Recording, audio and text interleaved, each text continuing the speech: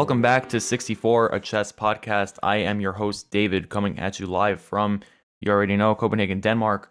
My guest today is FIDE Master Anna-Maja Kazarian, who is a streamer, active tournament player, and overall wholesome presence on Twitch. She has 23,000 followers on Twitch as of writing this, making her one of the biggest chess streamers on the platform.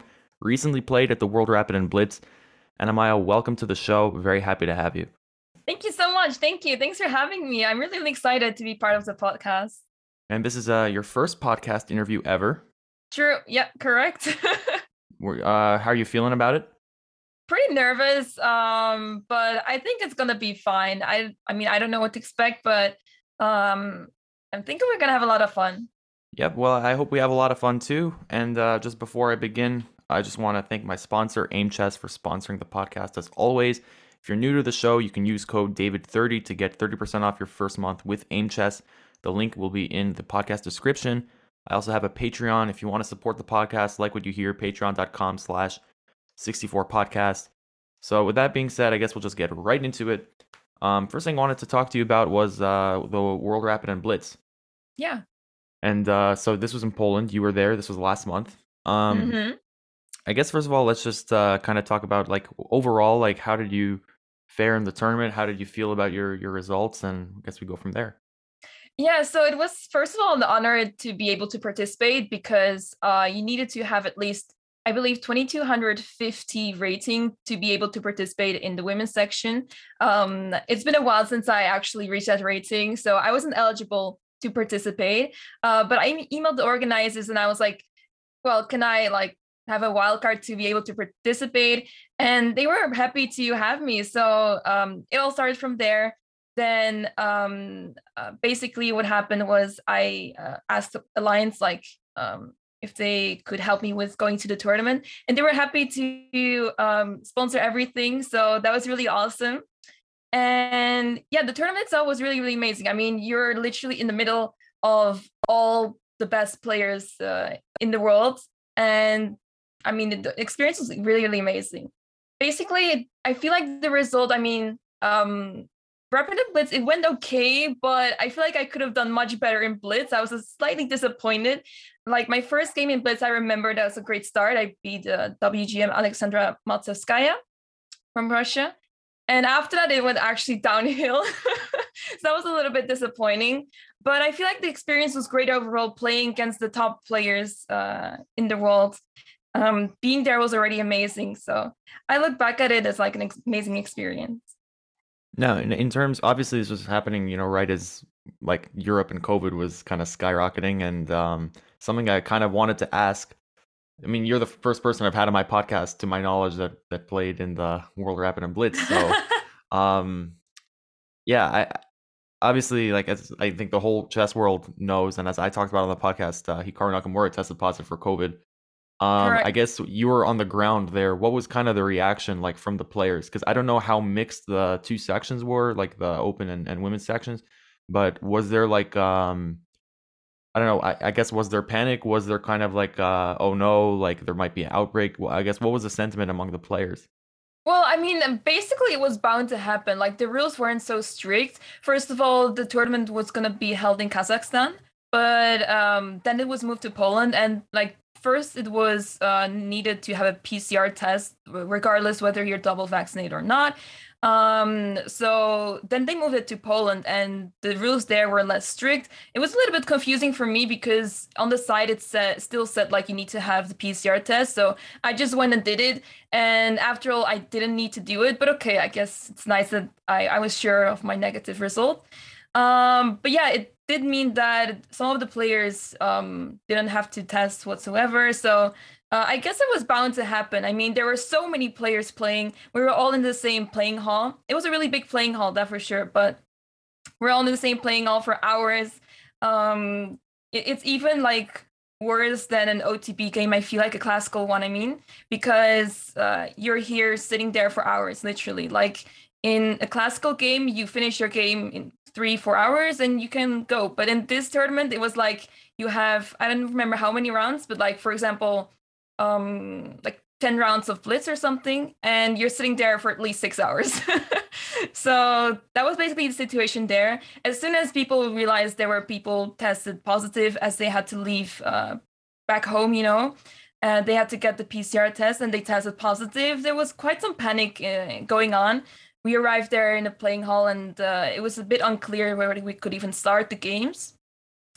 People are like all talking to each other, like what's going on, who tested positive, like rumors, all sorts of things.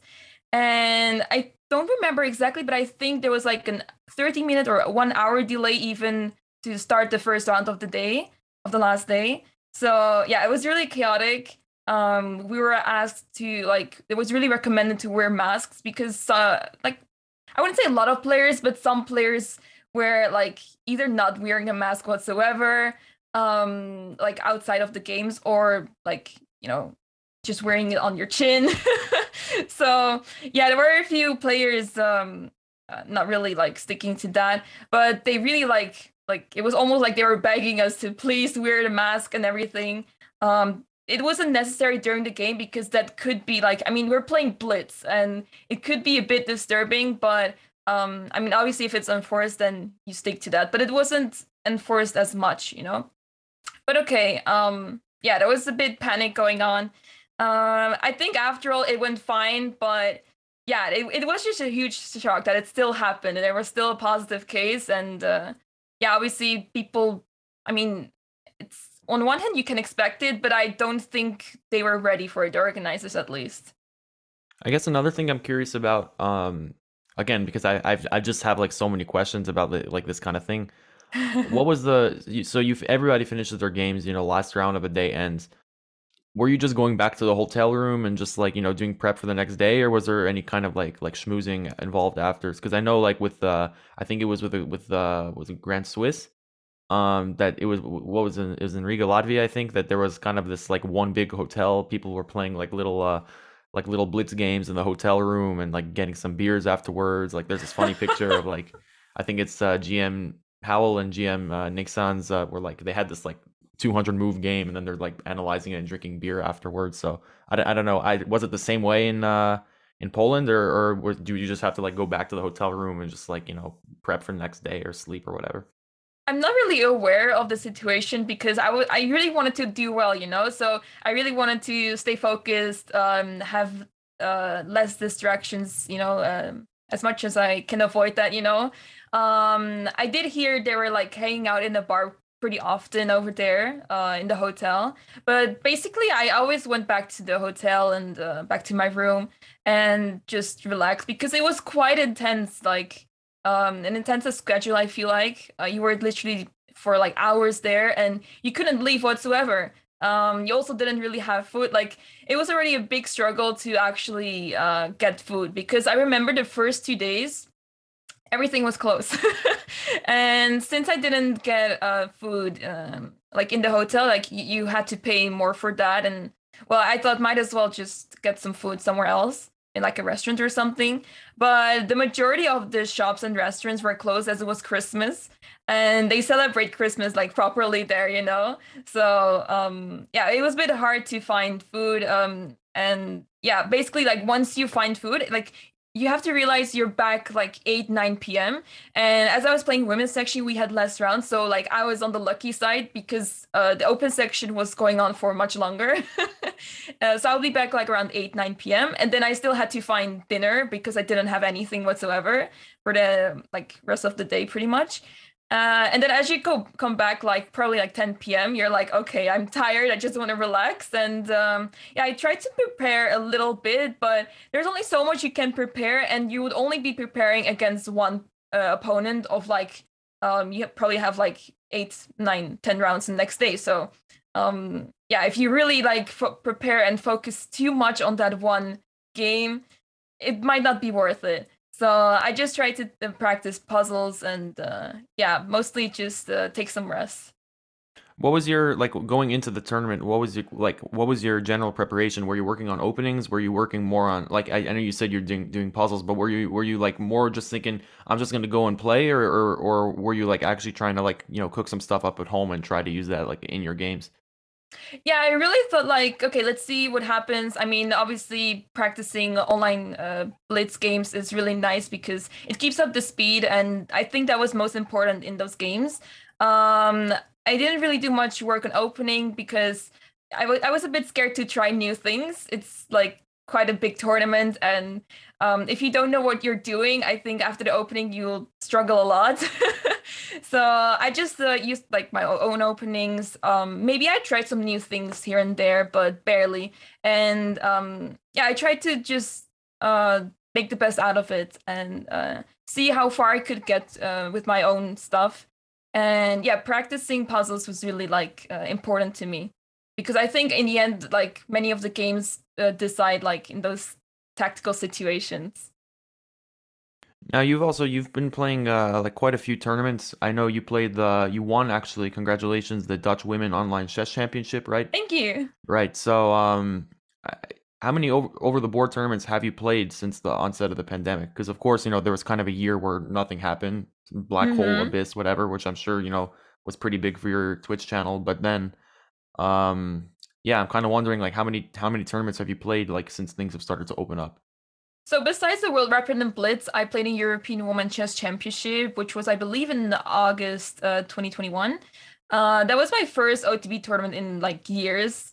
So yeah, it was pretty scary, honestly, because like you don't know what to expect. You haven't played OTB in a while, and all I've been doing was playing Blitz in online chess. So I didn't really know what to expect, but I was really surprised to see that I was doing really well. The first half of the tournament went really great. Like I was in the run of some norms, a WGM norm at least, but then the second half happened and I almost lost all my games, so that didn't really go well. But in the end, like knowing that I'm able to have a great game against WGM's International Masters and Grandmasters even, it really gave me like a confidence boost because it means like I can do it. I can still do it and just need a little bit more practice.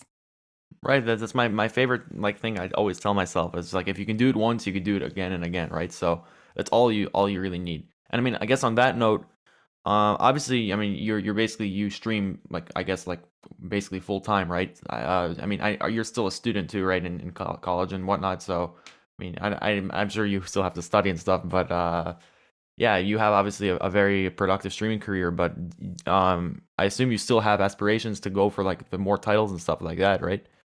Yeah, yeah. Like right now I'm studying in university. I do artificial intelligence. I'm hoping to finish my bachelor this year so I can like focus more on chess and streaming. But yeah, I really do want to become stronger in chess. I used to be 2300 rated and I really want to get that rating back first of all, and then yeah, I want to get a better title. So WGM would be the next step. And yeah, we'll see what happens after that. I mean, yeah, this is basically my goal for now. Do you have a coach that you work with? Because I was reading your Wikipedia article because you're famous and all, but I was reading that you never really had a formal like a formal chess coach until like you were in your teens. Yeah, so I most of the times I was studying with my mother. She would like be reading books for me, or like we would solve puzzles, and like she would have like the solutions, and I have to like guess the solution basically. So that's what we were doing for like years. Um, in the meantime, I also had like some coaches here and there. But yeah, nothing really like not like yeah like properly for a long time, I believe. I had some coaches, but yeah, as I was like busy with school, it didn't really feel like it was worth it to stick to a coach because it takes so much time, first of all. Like, okay, you get coached, but it's not enough to actually improve. Like, coaches help you a lot, but you really need to do stuff yourself as well. And that's what I struggled to do with because it was already like a big struggle for me to attend lessons. And on top of that, also studying chess while I'm like busy with school. Like school takes a lot of time from you, so that was really hard as I was graduating secondary school and then going to uni. So that's basically like I started streaming, and now I'm still like kind of too busy for that. But I really hope to get something going as soon as I finish university at least.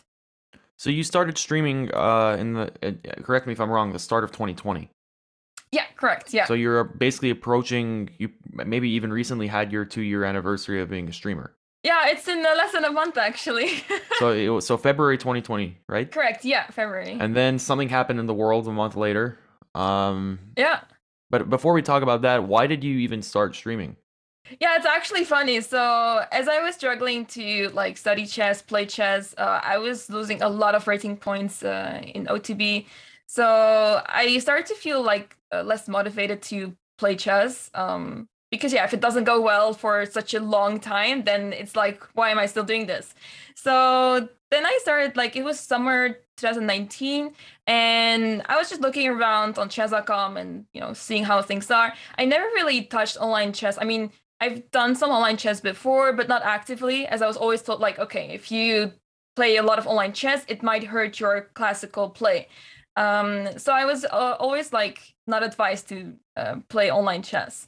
But okay, I at some point I was looking around and I saw this tab on chess.com called streamers, and I was like, streamers? Okay, and I went to have a look. And I saw that Alexandra Botis was streaming, and I was like, okay, let's have a look what that's about. And I saw her stream, and I was like, wow, this is like, I was super amazed to see chess being streamed on a platform like Twitch.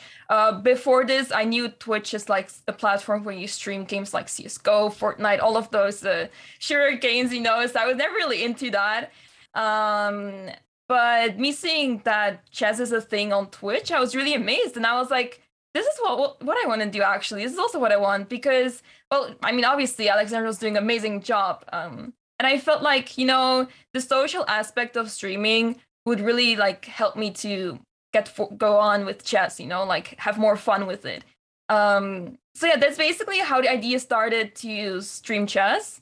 But okay, it took me like after that, like so much time to actually, start my stream. I think like people don't realize how hard it is to like set up your stream, like deal with streaming software, all the items you need to start your stream. So it literally took me months to get started. Like every single time I would buy something, there would be another problem in my laptop or like my internet, anything really. So yeah, eventually like it was February 2020 and I was like, let's get started now. And yeah, that's basically how it started.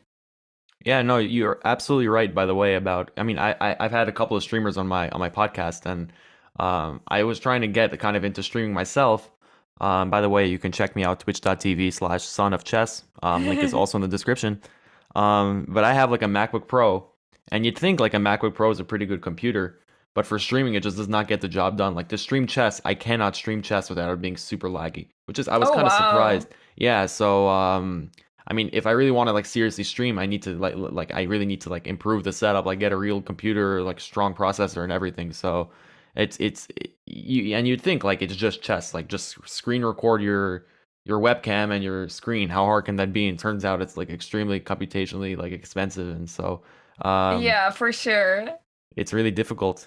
But then like so we're filling in the gaps of the Anamaya story, right? So then of course COVID happens. How many followers did you have by then? Like were you just had you really just started? Because of course now you're signed with the org and everything, but back in March 2020, what was the Anamaya channel like? Oh, honestly, so I remember I started with a follower goal of like 100 in the followers in month. And I remember like one of the first people that like helped me with my stream and like joined my stream and everything. One of my mods was like, 100? Are you like okay? I remember we had like some discussion like what should we do as the first follower goal. I was like, I think 100 followers is fine. And I think we smashed that goal like within a week or something. So yeah, I really literally started with like 0 followers. Obviously a few people around me knew about my stream, like I was gonna get started. I shared it on my socials, which were back then like pretty small, I would say. But yeah, my closest friends knew about it. They visited my stream. But yeah, funnily enough, my first stream, like as I was setting up this stream for months, I was muted for the first 15 minutes and I had no idea why. So yeah, the first few streams, they didn't, I mean, they went okay, but like I was super nervous, extremely nervous. I didn't know what I was doing, but I was just playing chess, doing my thing, and trying to communicate with chat.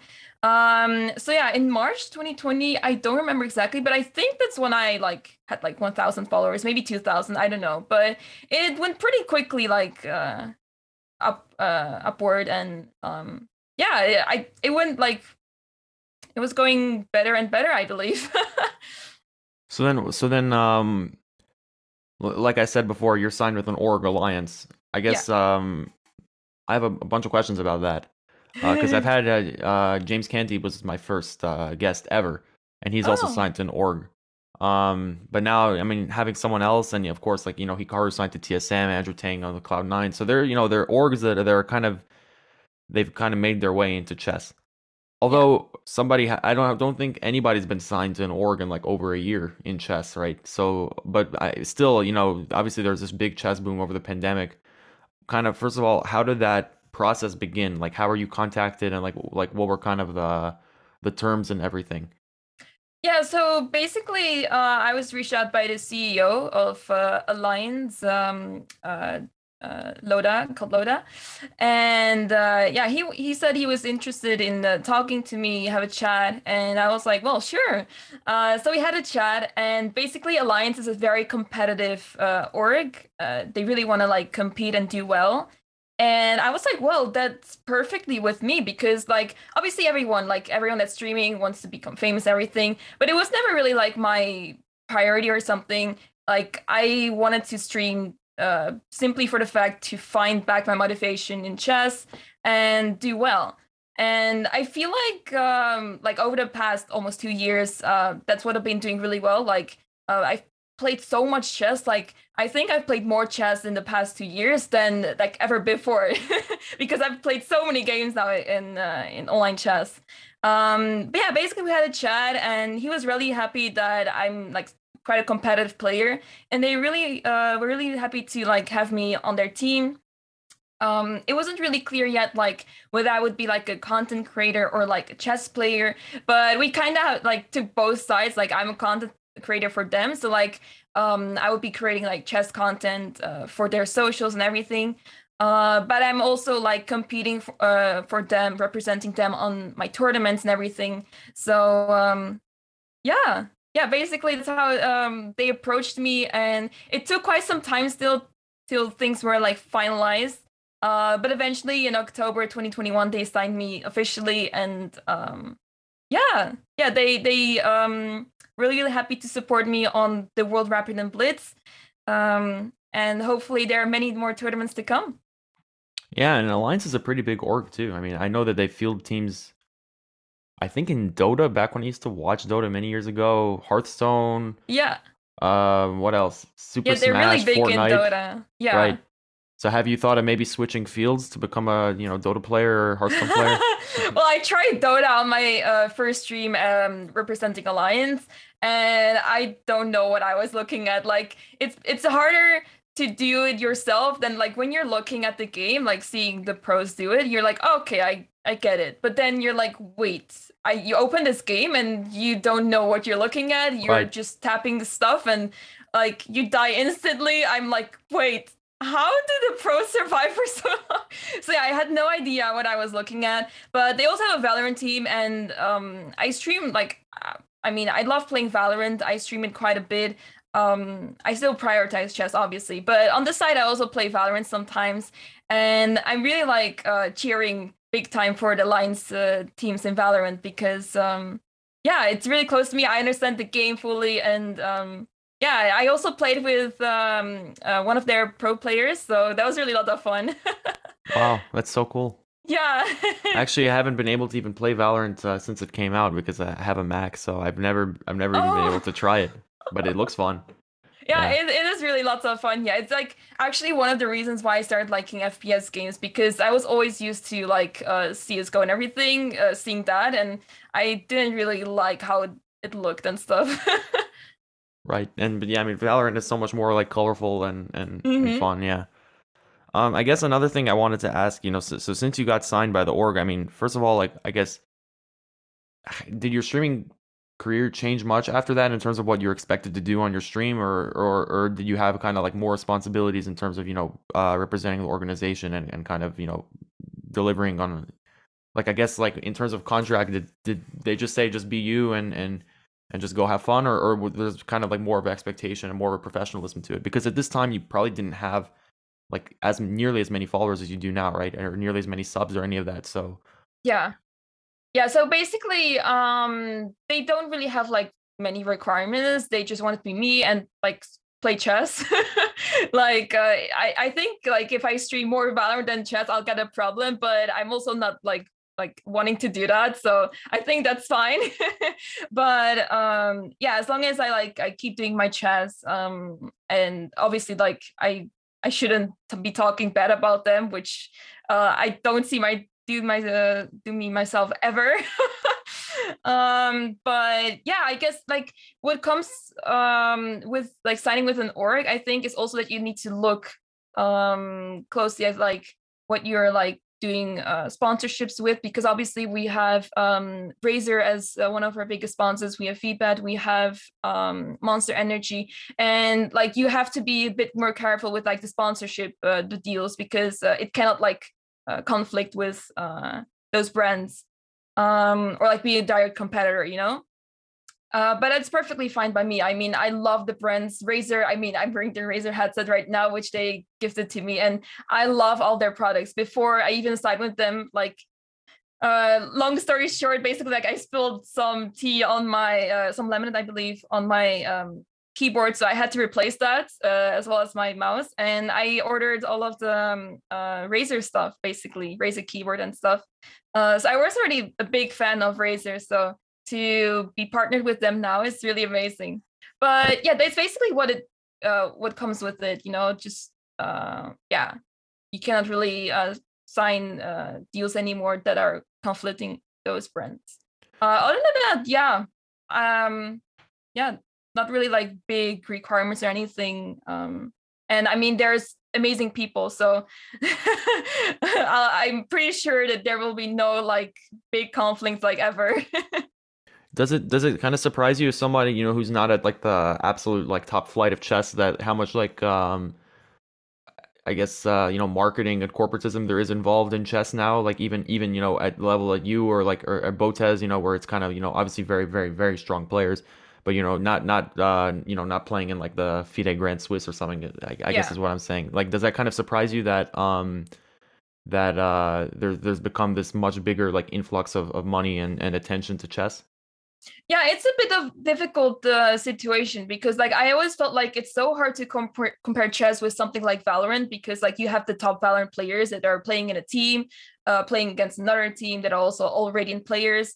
But with chess, it's a bit more difficult. Like, I mean, we have the top players, and basically like the only top player that is streaming is Hikaru. So I feel like the people that are like streaming, I mean, the people that are so strong, they're not streaming, so it's already a bit difficult to pick one of them. And most likely they also have other sponsors, so like there's not a need for them to be streaming or something. So I feel like the amount of people that you can like even choose of is not even so big. But yeah, I think like the fact that like it's really nice, you don't have to be like top player or anything. I mean, I think, but the thing is with chess is that if you're like titled already, you're already considered like to an audience that is like new to chess or anything, you're already considered like a good player. People really look up to you.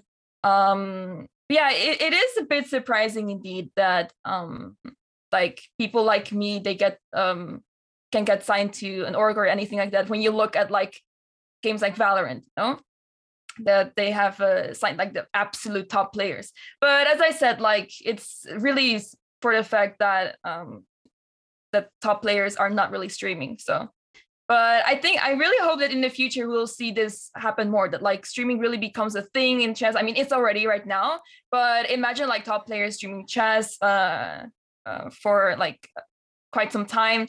And I really hope that online chess becomes like a bigger thing, because I feel like right now like we have like a lot of tournaments, but I feel like we could like organize many more online chess tournaments and really like make it even bigger. I also think, with orgs, I really feel like, I mean, obviously, I don't know how FIDE and Chess24 and all these and Chess.com would feel, but I think it would really, I mean, this is kind of just a dream of mine, but I think it would be really cool if you had orgs pick up 3 or 4 players at each, like even if it wasn't like the absolute top flight players at first, just to pick up some very strong, hungry young kids to just to play these kind of like I guess like with League of Legends, like the LCS kind of thing, where you have these like team championships, and I think that would be really cool because something that I think that the esports organizations do so much better than like a FIDE or a World Chess or any of these other things, that they're just really good at getting money and attention to the game. Correct. Yeah, Eh, yeah, I agree. Yeah, it's a completely different thing, and obviously, like online chess wasn't really such a big thing before the pandemic. Like it was there a little bit, but not like really like known to the public or anything so much. Ever since the pandemic, ever since Queen's Gambit, it has become like a real big thing to make chess like an esports thing. And I think like those organizations like FIDE and World Chess Everything, they're also new to this, and I think that's what makes it a bit harder for them to like make something like make the best out of this. But yeah, we'll see what the future holds. I really hope that we can really make it an esports and yeah, make this, I wouldn't say the standard, but to get close there, because obviously like you would want to keep and have classical as the standard. Like there's nothing that can like change that basically. Yeah, I mean, classical chess is just I'm playing in like a weekly classical tournament. I actually played my first 2 classical games ever. I played some OTB Rapid in my like local chess club in New York, but I played like my first 2 classical games ever, and it's really it is really shocking. It's one thing to watch classical and just kind of have like some commentators tell you what the plans are. It's another thing to have to just sit there against a strong opponent and like find these deep plans. I mean, but it's so beautiful too, like to actually be in the tank there. Yeah, for sure. Yeah, yeah, I fully agree. It like the switch from online chess to back to OTB again was so difficult to deal with, well, mentally, but like once you're sitting there, it's like you're back. You're like for me, it was back in my comfort zone, and yeah, just time flies by, honestly. Like watching classical is not so exciting as playing it yourself, I feel like. No, absolutely. I mean, it's really, I mean, I don't think my heart has ever raced so much for anything, including like playing basketball in high school because, suddenly you're under attack and you're like freaking out and you have to sit for 30 minutes and find out how do I save this. And but I'm not such a strong chess player myself, but I was like correctly calculating things like 10, 11 moves deep, like, that's just like insane. In Blitz, you just kind of say, "Oh, I'm lost, hit resign and move to the next game." Yeah, it can be really overwhelming, yeah. Right. Like I had my very first classical game, I basically was like a queen versus queen and pawn endgame. And it's, a draw, but that's Oh, so hard. And, if this was like a blitz game or something, whatever, you just try to flag and hold some yes. blockade. But he had 30 minutes, I had like 25 minutes on the clock. We're the last people in the playing hall. I mean, what are you gonna do? Like you have to find the best moves. You're just suffering and Yes. suffering and suffering. So it's completely different. So I Mm-hmm. agree. Like I don't think classical should like disappear, but I don't Yeah. know. I would like to see more. I want to see new faces in chess too. I think like if orgs just kind of took a chance, an open call for some, some people to just, say, hey, you want to just, if I don't know, if like TSM for example just hosted like some tournament, some like online arena or something. Just Yeah. I think that would just be, it would be a good start because it seems to me like in the last year I haven't seen too much noise with like orgs picking up new people. Like obviously Yeah. Botez with Envy, you're with Alliance, Kenty is signed also. I forget where he's signed to. I think Anna Kramling is with Panda. Yeah. Of course, Hikaru TSM. But we haven't, to my knowledge, I haven't seen. I think Kenty's with Noble Esports, actually. Yes, that makes sense. Oh, But, yeah. but I haven't seen too many more moves since then. And I think it would be cool to see. Because, like I said, I just think that the orgs, they really understand like online gaming more than a FIDE. Although it does seem to me like FIDE, their stance on online chess has kind of changed dramatically over the last 2 years. You Yeah, know? I think so too. Yeah. Yeah, it's interesting. Yeah, I don't know where things are heading. We do see like a bunch of grandmasters these days streaming. But I guess like they're not like they don't have this like a spotlight, you know what I'm saying? Like they're not really visible as much.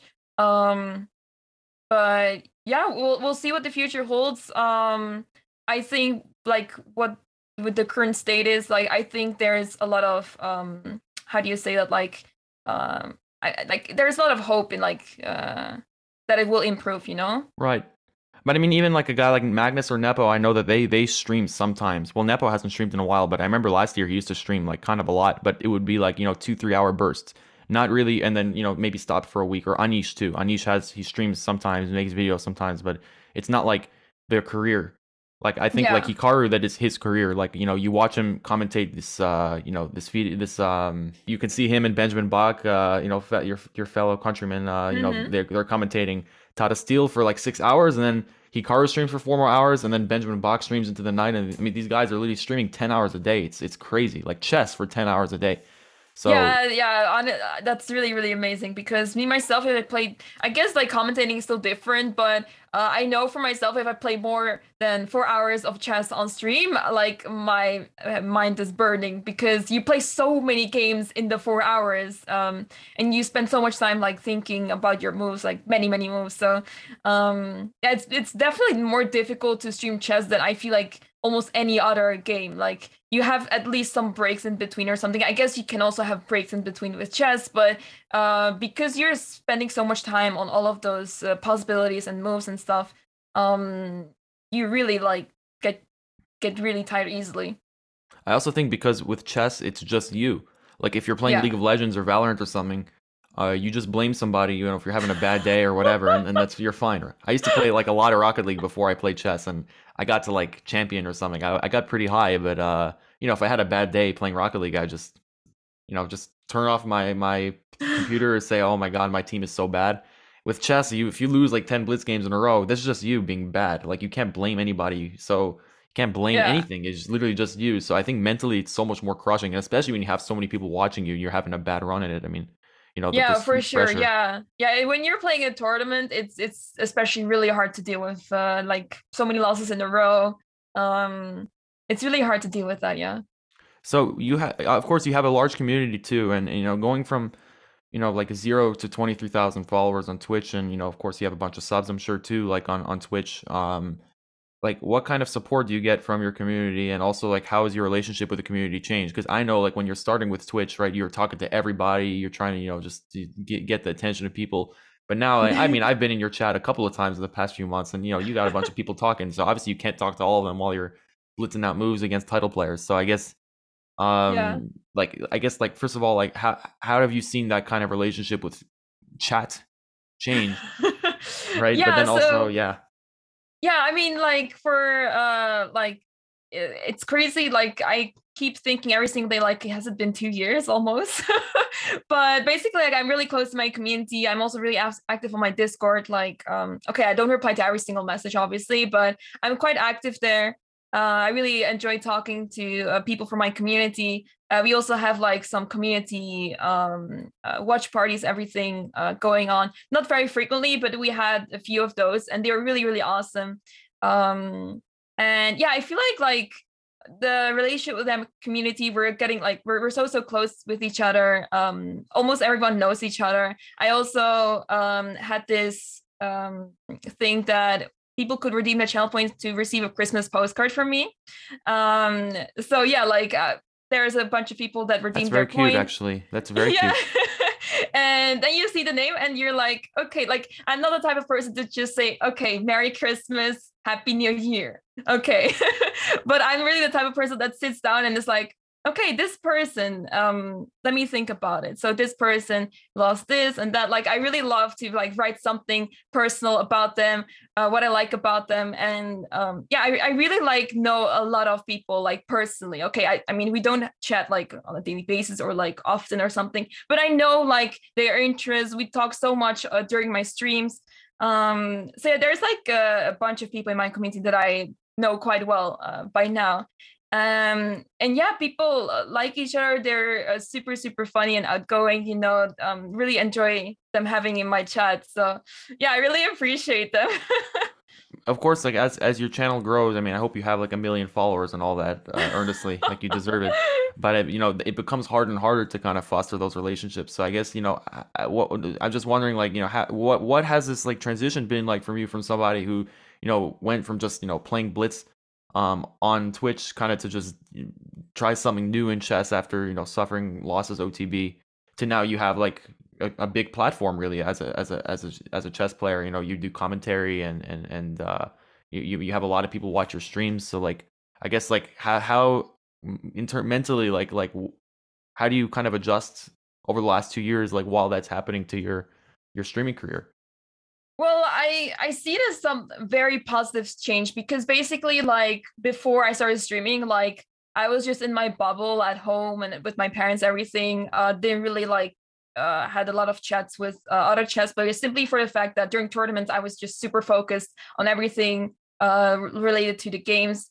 And yeah, I didn't really have like I mean I had friends, but we weren't like hanging out all the time, so basically when I started streaming, like I started to like socialize much more. And I mean, when you're streaming, like all you want is just to have fun. Okay, it sucks if you lose like a bunch of games in a row, but still you're having fun in the way, at least you're talking to chat, you're having fun with chat. So yeah, I see that's a really positive change. So for example, like whenever I go to a tournament, like I went to the European Women Chess Championship, and my community was watching my games every single day in the Discord. They were supporting me left and right, and that was honestly so amazing to like have a crowd that is watching you so closely and supporting you so much. And it gives a tiny bit of pressure, because if you play horrendously, then you will feel bad. But I try to like not look at it that way and just try to do my best and make my community proud.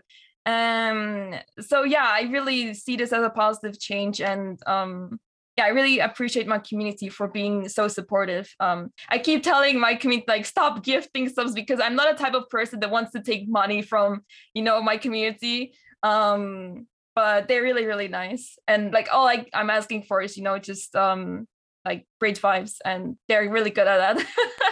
Yeah, you have a very positive stream, more so Yeah, than yeah. the only person who I think is comparable in terms of vibes. I mean, basically equal to Anna Kremling too. You guys are Hmm. very, very like just like very wholesome, and maybe Eric Rosen too. But that guy's Yeah. untouchable. I mean, just in terms of how chill he Yeah. is. Yeah. Yeah, for sure. I mean, like, I sometimes, like, when they're like bad beans in the chat, I find it hard to like completely ignore them and not reply to them, because like sometimes you see those silly things being said, and I do feel the need to say something back, like this is nonsense, or like say something back to them, like I wouldn't say Levy style, but I guess close to that. So yeah, it's kind of like a balance between the wholesome vibes, great vibes, and talking stuff to those kind of people. Yeah, Levy on Twitch is completely different from Levy on YouTube. I love me some Levy, but like he's like he has this completely different, like, very like intense kind of energy and excitement about it. And then you'll watch him on, and he'll just be calling people bozos and stuff like that. And Yeah. it's so like I don't even know what to say, but it's yeah, it's great. Yeah, I really like, even before he blew up, I enjoyed his streams so much. Like I was just starting out and I was like, this guy is amazing. Like I really enjoyed the streams, even though I was lurking a lot. He was back then already like really funny and amazing. I mean, I remember when he used, like, back when I wasn't even on chess Twitter at the time, but I followed some chess players, and I remember seeing his tweets like about, back when he had these courses that he made, like well before he was doing streaming or super serious YouTube, and he had like the occasional collab with Hikaru, because I mean I've been watching Hikaru since he started streaming actually. Oh, So basically why I started playing chess really. So oh, but so I remember these like 2 years ago, these collabs with Levy, like playing against Komodo. It's all kind of blurred in my head. My point is that, ah, yeah, he really had this like meteoric rise, like out of nowhere, and I mean, of course, like, he deserves it. mm-hmm. Yeah, it's pretty cool though to see, like how many streamers started or started taking streaming seriously in like 2020, and then you had these like waves of like first the pandemic and then Queen's Gambit. Maybe hopefully we'll have some third wave somehow. But just a huge waves of interest coming into the game, and it was just helping everybody just become more accessible for more people to watch. And I guess Yeah, for sure. on that note, I wanted to ask you, like, obviously a bunch of people have gotten into streaming since 2020, and have people reached out to you? And I guess, like, what's your advice for new streamers, like when they ask you for help? Honestly, like knowing how difficult it is to start streaming, like whenever someone asks me, I'm like, you do not want to know what I've been through. Like, I really want to help them, but it's not just like, okay, you did this, that, that's it. It's not as simple as that. And that's why I struggle to help them, because there have been a few chess players reaching out to me, asking me, like, how can I start streaming? And I'm like, yeah, about that. And I just tell them like some of the basic things, maybe like some YouTube videos they can watch, because YouTube videos really help you. Like, they save your life when it comes to starting up your stream. But I think it's like you really have to be committed to it. If you're not committed to it, if you're like between like playing chess, doing whatever, and streaming, it's really hard. Like, you really need to be committed to it, or like at least like have a decent start with it already. Like, I know some people have like already like a nice setup even though they have never streamed. But other than that, like, it's really hard to get started. And I mean, it's obviously like I really want people to start streaming, but you really need to know what you're like getting started with, because like Right. you really need to invest like quite some money in it, okay? Obviously you don't need to get like the top quality camera or anything, but even like the most like normal items are really quite expensive. I think like I don't know how much I spent like before I started streaming, but at least like 500 euros on everything. Wow.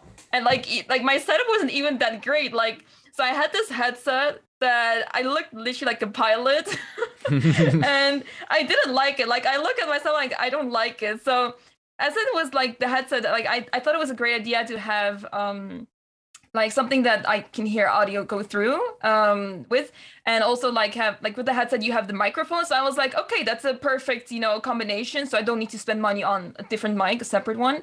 But as soon as I realized like, okay, I don't like this headset on my head, that's not gonna happen. I would just put the headset on like my desk, and then use like the headset mic as my actual mic. So that looks really strange, but that was basically how I like used this headset for the longest time. At some point, I did order a separate mic, but it was quite a struggle for quite some time.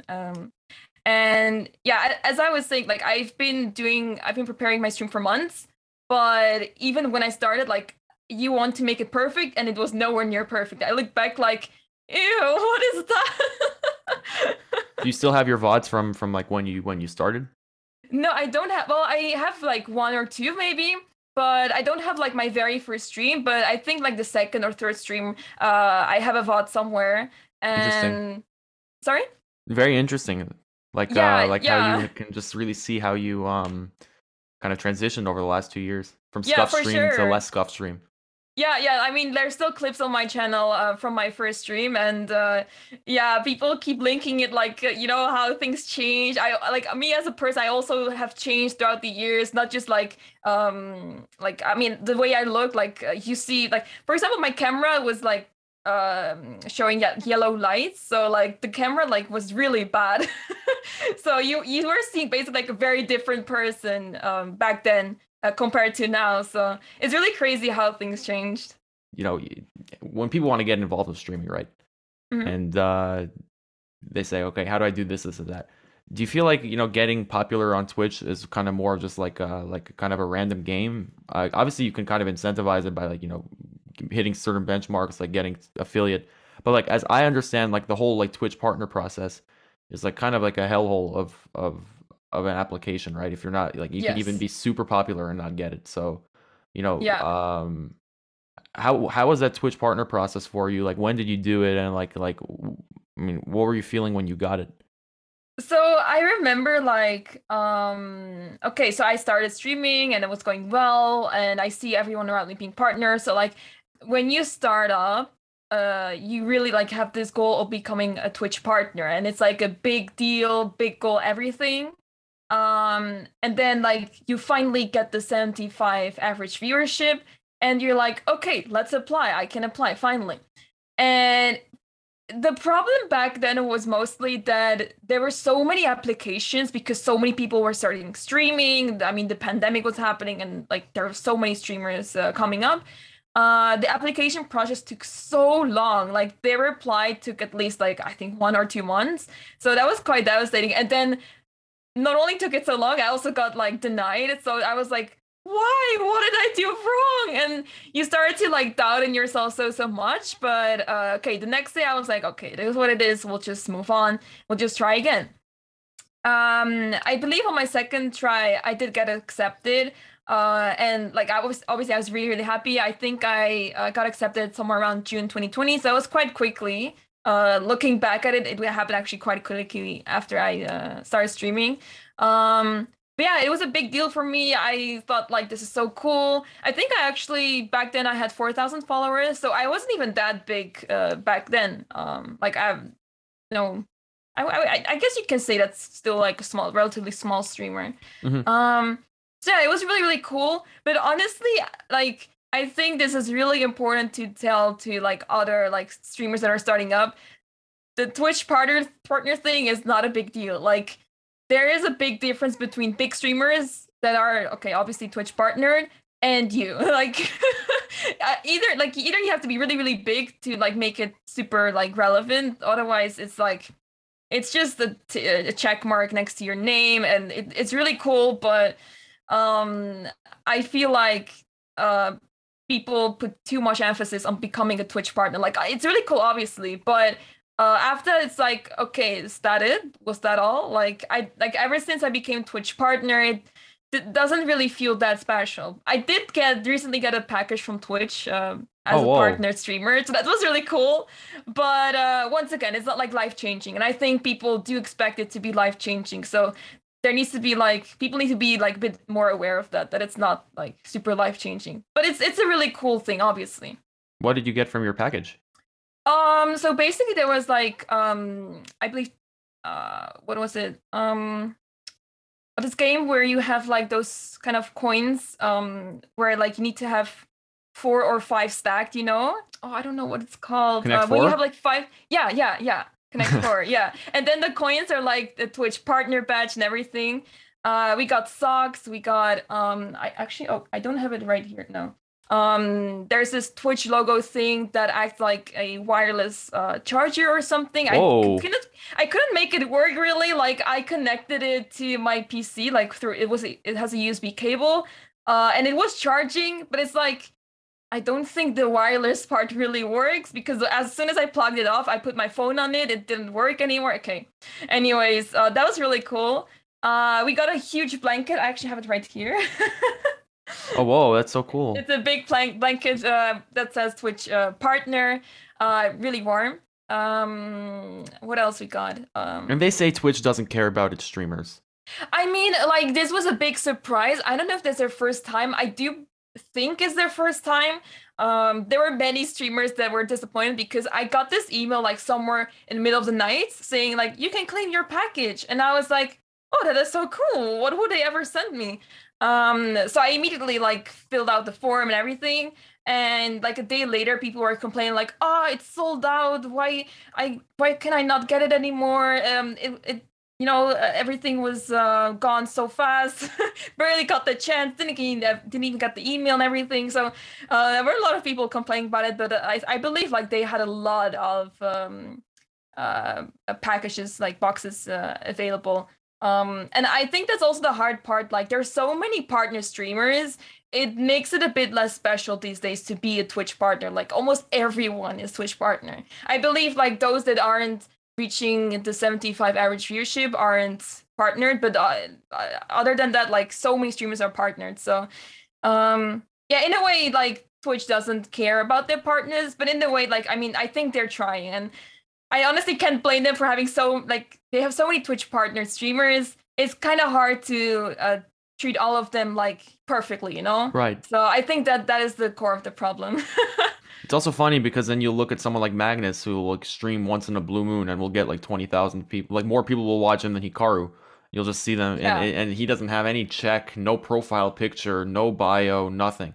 Yeah, he And doesn't care. And like if you don't apply for anything, you're not gonna get it either. Like you really have to apply for it. And since he doesn't care, he's not gonna get it either. he doesn't have mods, nothing. It's just like Yeah.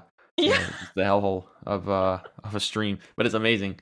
It's, Yeah. at least he clearly has a good setup because it's like not laggy at all. So, he clearly has invested in the streaming thing. Maybe that's what he'll do after he quits his world champion stuff. Because Yeah. yeah, it's Yeah, pretty. I think also like since the pandemic, people have been investing more in like webcams. I remember, so I had this webcam and I wanted to get a better one because my webcam was only like showing yellow light on my face. Right. So since I was looking for a better webcam during the pandemic, it was actually sold out by then. Like people were buying webcams because everything was working from home and everything. They need to get a mic as well. Like people have been investing during the pandemic already, like on those items even if it wasn't for streaming, they just needed it for Zoom, for their work, anything. So Yeah, and I also, something you said before also I think is really true. Like how difficult it is to actually start streaming. I mean, the best streamers like XQC, it's Pokimane, etc. I've noticed like a lot of the top streamers like who stream like everything, right? They kind of have this like minimalist setup almost. Like XQC doesn't even have this big like fancy overlay. It's his camera and whatever game he's playing. But he's the biggest streamer on the platform by far. uh-huh. So it's kind of crazy how, because I remember like back in the old days of Twitch how everybody had their fancy little overlay, and it's still good to have, of course, but it's interesting how the Twitch meta like changes, and now it's like the simple stuff is what is like what everybody's doing, like just to make it look easy because it is so hard to stream. Yeah, it's really hard to stand out as well. Like there's the competition is so big. I remember like when the Twitch data got leaked of all the streamers, it kind of like was an eye opener, I think, for people as well. Like, okay, you're even like the top, I don't know how many, like 1,000 people you have here. Some of them are not even like making a living out of this. How are you gonna expect to get a living, make a living out of this? And what helps for me is that I'm not focusing on making a living out of this. Obviously, like it will be amazing because I would love to like move out and everything, but it's not my main priority to earn a lot of money or something. But I know that like a lot of people really treat this as their job and they really want to like make a living out of this. And I guess this is like the Twitch data leak really showed people like, okay, there is not actually a lot of streamers making a living out of this. It's only like the top, I don't know how many, but like I think the one that was like around 1,000, they don't make a like a living out of this. So yeah, it's really competitive, and I often try to think of ways to really stand out. But honestly, if it will change so much, like I have a really nice overlay now. I commissioned one from an amazing artist, but it doesn't feel like it's like a life-changing thing, you're still the streamer, you still need to like I mean kind of convince people to watch your stream, Right. by being yourself and everything. So yeah, the overlay is really nice, but it doesn't really like make your stream grow by like crazy. This may be a difficult question for me to ask and maybe for you to answer, but do you feel like implicitly or otherwise that you're like in competition with other chess streamers, even people that you do collaborations with? In a way I do, because like for the longest time I always felt like, okay, I'm not really getting opportunities that I would want to have, like commentary stuff, for the longest time I wasn't really getting those opportunities, and seeing others get those, or like seeing others get certain collabs, it makes you feel a certain way. And it's not really like a great feeling. But obviously like whatever the other chess streamers get, I really support them. I'm really happy for their successes. And I think eventually, like, if you keep going, like, I mean, either like things will go really wrong or like you'll get there. And I think the grind is just important. And the fact that I've gotten so far already, like within 2 years, I cannot complain at all. So yeah, I mean, I think it also helps for me that I'm not really like hoping to I'm really trying to make a living out of this. Like I'm not trying every single day like, okay, I need to earn money. How do I do this? Like I'm not in that mindset whatsoever. So I think that helps me a lot as well to just do my thing and focus on that. And yeah, things will come by itself, I believe. I completely agree. I think you definitely have the right mindset in that sense. I mean, I guess what I'm wondering now is like, what is your next goal in terms of Twitch? Do you have a follower goal? Do you have a like a sub goal that you're kind of trying to work towards? And you know, it's been a recurring theme of this episode, just kind of like about the grind and trying to like kind of figure everything out as you go. But I mean, where is your channel going next? I really hope for 2022, I made this list of goals that I have, and when 2022 is over, I'll look back to it, like, did I reach those goals? Did I even get close to that and everything? But for now, like, I feel like crossing 1,000 subs would be amazing. I'm really far from that, so like it's a really big goal, honestly, and I cannot expect it to happen. But it's one of my biggest goals because that's like a really nice number to cross. Yeah, In I mean, any 1,000 case, subs you can basically make a living from too, right? yeah, for sure. And I think the hardest part is like ideally you would want to have like a decent part of that like paid subs, like, you know, that are like, I don't know, like let's say like at least 500 people actually subbing themselves. Because like gifted subs, you cannot rely on them. It might be a one-time thing. And as much as I appreciate people gifting subs, it always makes me feel bad in a way. Like, I'd rather not have my community spend money, you know, on me. Like money is not my priority thing. So, yeah, that's basically the thing. And like if you reach 1,000 subs, like with a decent amount of people subbing themselves, it also means like basically your stream is growing. But obviously, like it's such a long road to that, and yeah, it's a goal that I have in terms of followers. It would be amazing to cross 50,000 followers on Twitch, but I mean, that's literally double, more than double my current size. And as I've been working so hard to get to where I am right now, it's kind of a stretch in a way, but I guess it's good to have high goals, you know? Well. First of all, 64 Chess Podcast has hundreds of thousands of followers around the world. So we're gonna get everybody. Don't forget to follow twitch.tv/Anamaya right now if you're listening to this. Drop a follower. Thank you. 64 Chess Podcast Army, my million listeners around the world. You know, come on, let's flood Anamaya.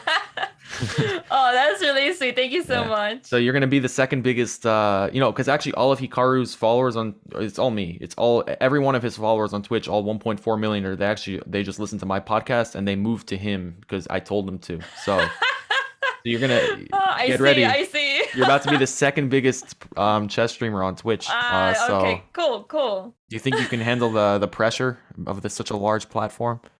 Yeah. Yeah. I fully know what I signed up for. Now I want to ask you a question about OTB chess because, of course, like you said, you've been playing 2 years of Blitz, basically, like a lot of Blitz, a lot of, you know. Do you feel like your OTB chess has gotten better?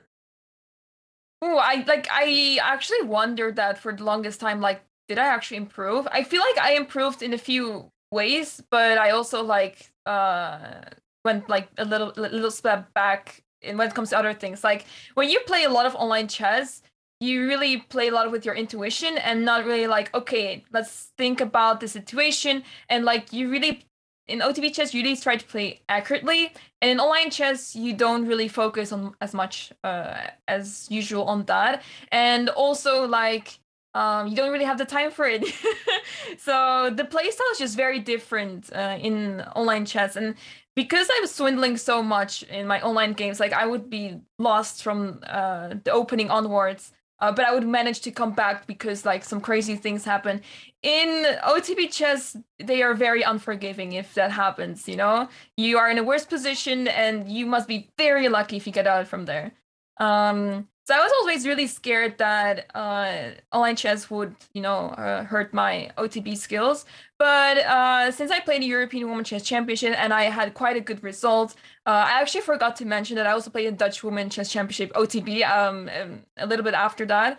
When was this? Also in 2021? Yeah. And that one was held OTB. There was none in 2020 actually. So it was nice to be back again in Dutch Women Chess Championship OTB. But yeah, I feel like I did fairly well. I mean, I've been gaining rating points a little bit.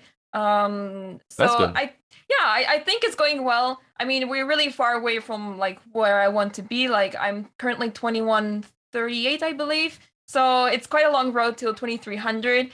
But seeing my current like my past results in my previous tournaments, I feel like I can do it, and yeah, I think I think I got better in a way, you know, in OTB chess in a way. But there's like still a lot of work I need to do. I think at the very least, it's good content. The road to 2300, at the very least, right? For sure, Yeah. yeah.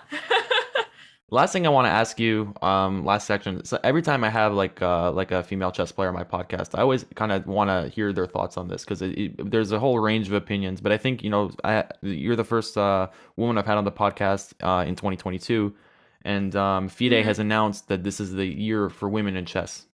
So if somebody from FIDE was listening to this, what like a executive of FIDE, maybe Emil Sutovsky or whatever, like. Obviously, it's a big question. I'm not expecting you to, if you don't want to talk about this, it's fine. But what's one thing that you think the chess world could do better in terms of like its treatment, or maybe its the way it treats like women in chess, I guess. It's a bit hard a topic, like Right. I know. I know it's a yeah. very, I it's mean, very I loaded. don't mind talking about it. It's just that like people keep asking me, what can we do to get more women into chess? Because we want to like minimalize this gender gap. We want to have like closer to 50-50%, like that there's as many women playing as men in chess. But it's really hard to make that happen. I feel like I'm not sure what FIDE is planning to do with the making this the year of women in chess, but there's only so much you can do, and I think it's already the right step, the step in the right direction, to do something like this and like organize tournaments for women only, get more women into chess. And I think people underestimate the power of these women-only tournaments because it makes people like it makes the women, feel safe and like safe. I mean, it's not like it's dangerous to play an open section, but it's um like a familiar situation, like you're also like I think what people don't see is that as I was growing up as a women chess player, it was really hard to play in tournaments because like obviously the majority of the players was men, and like when you want to go around like the world and like play in tournaments, you kind of want to like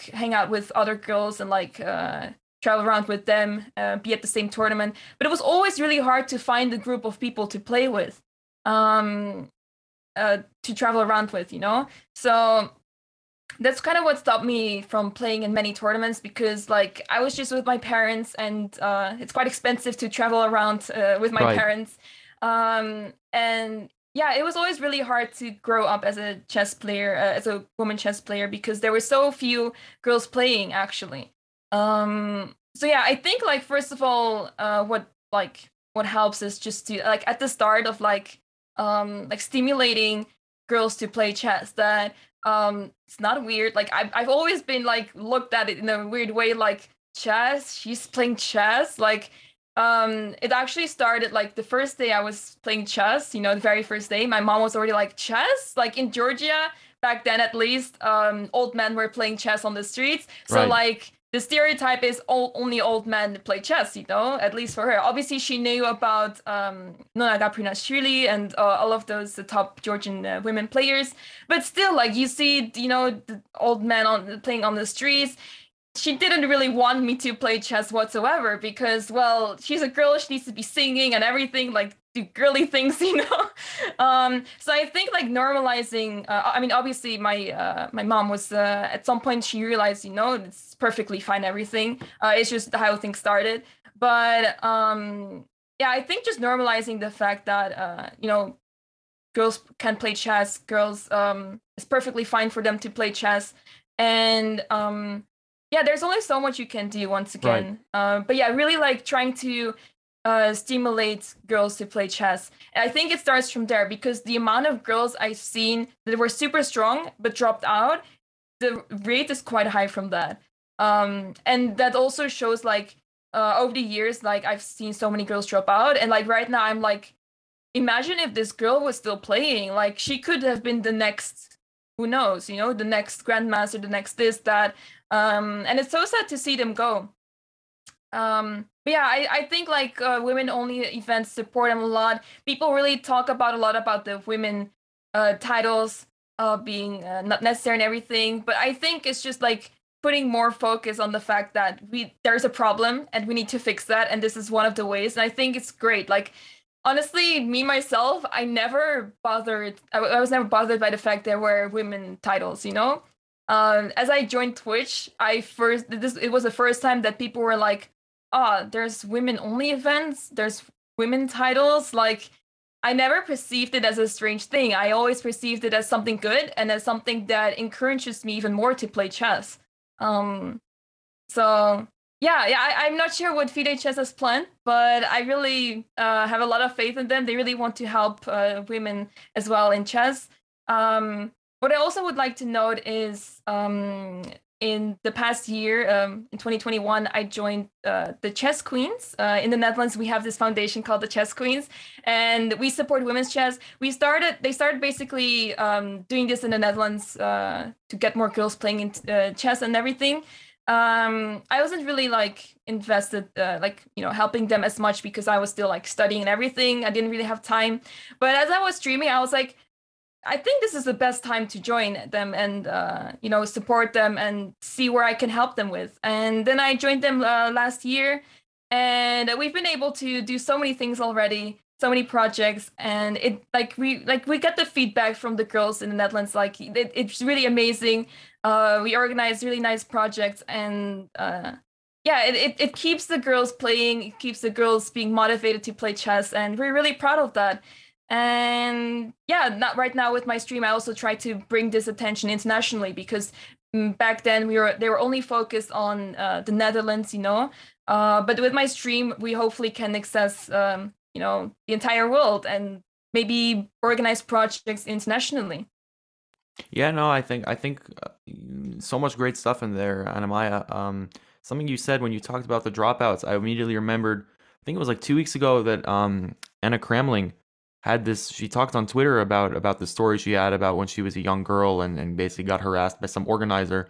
And you Mm-hmm. looked in the replies to her tweet, and there were so many stories like that from like Mm-hmm. young, like even chess players who would like quit a long time ago, like saying, "Oh yeah, this the same thing happened to me."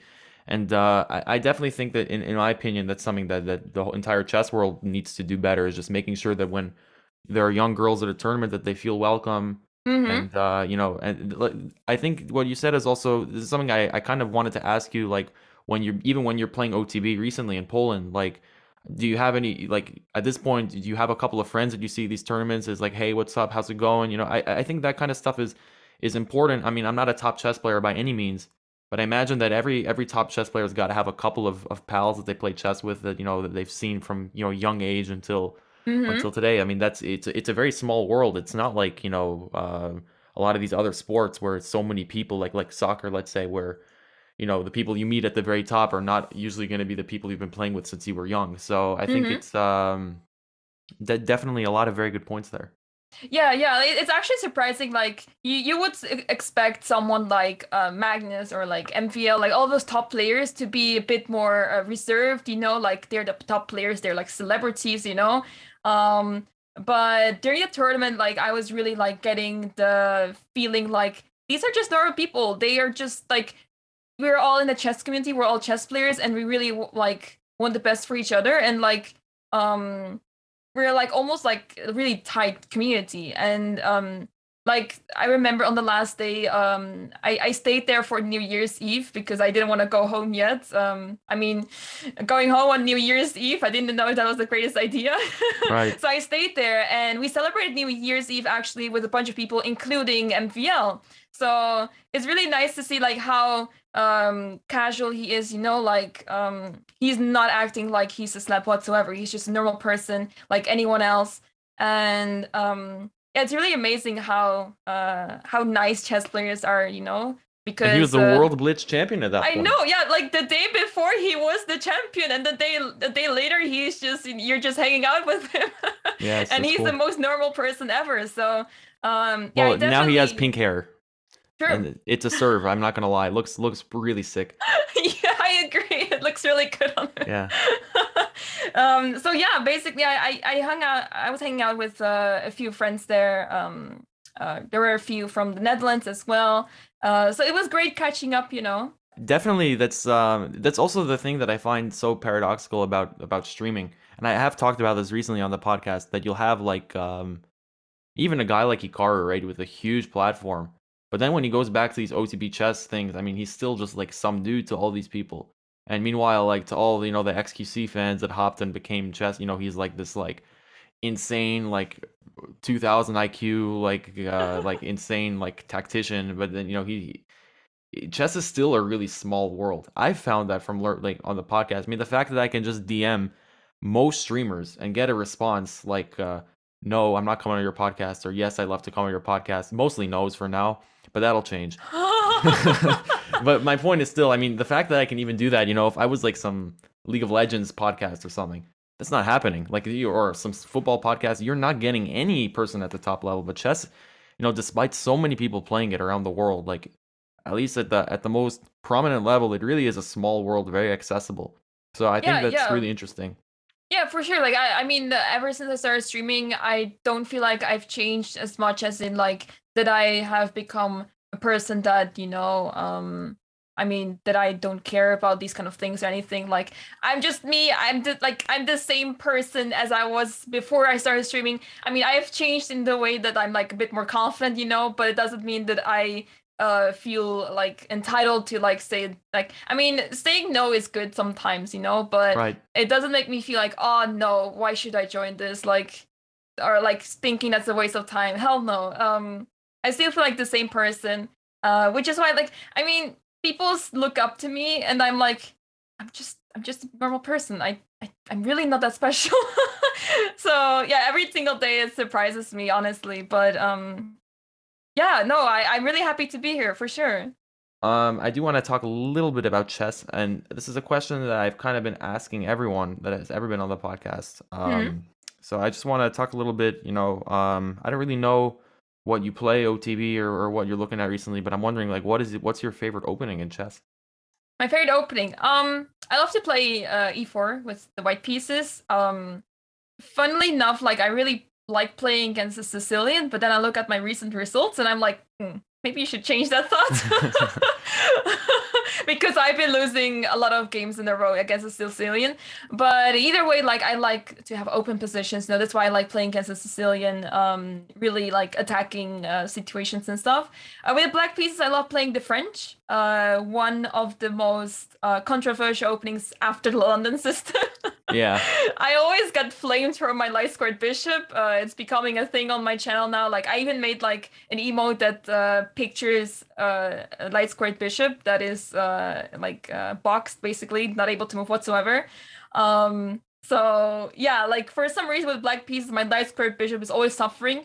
But in the end, it will come back to life and we'll manage to win the game, Exactly. That's always the beauty about the French. Like once you can free that thing, you win the game, always. Exactly. Yeah, so it's poetic. Yeah. Yeah. So Anamaya, where can my listeners find you in terms of social media? First of all, so you of course twitch.tv/Anamaya. Yes. Link is in the description, of course. But where else can your new fans come and find you? Yeah, I'm really active on Twitter. My Twitter is @amkazarian. I'm also active on Instagram, same name, I'm Kazarian. I also recently started TikTok, but honestly, that's just super hard to make any content on that platform. But yeah, I opened the account and we'll see where things go. Maybe I'll put more content on there. But same name there as well. And I also have a YouTube channel. Don't really have that much content on there. I have a little bit, but I'm hoping to put more content on YouTube as well. So yeah, you can just find my YouTube with my full name. Yeah, awesome. Well, this was a pleasure. Really, really grateful for you coming on the show. Loved hearing your thoughts about streaming, OTB chess, etc. Hope we do it again. It's a lot of fun. For sure. Thank you so much. Thanks for having me. I really enjoyed it as well. And yeah, thanks to my listeners as always for listening to 64 Chess Podcast. Leave a review on Apple Podcasts if you're listening there. Follow me on Spotify. Subscribe on Apple Podcasts, wherever you get your podcasts. If you like what you listen and you want to support the podcast financially, check out our Patreon, 64 Podcast on Patreon. The link is in the description below. And of course, as always, want to thank my sponsor, Aimchess, for sponsoring the podcast. You can use code David30 to get 30% off your first month with Aimchess. That's all I've got for this week, but I'll see you guys next week, and we keep rolling. So, Anamaya, we'll talk again. And thanks, everyone, for listening. Thank you so much.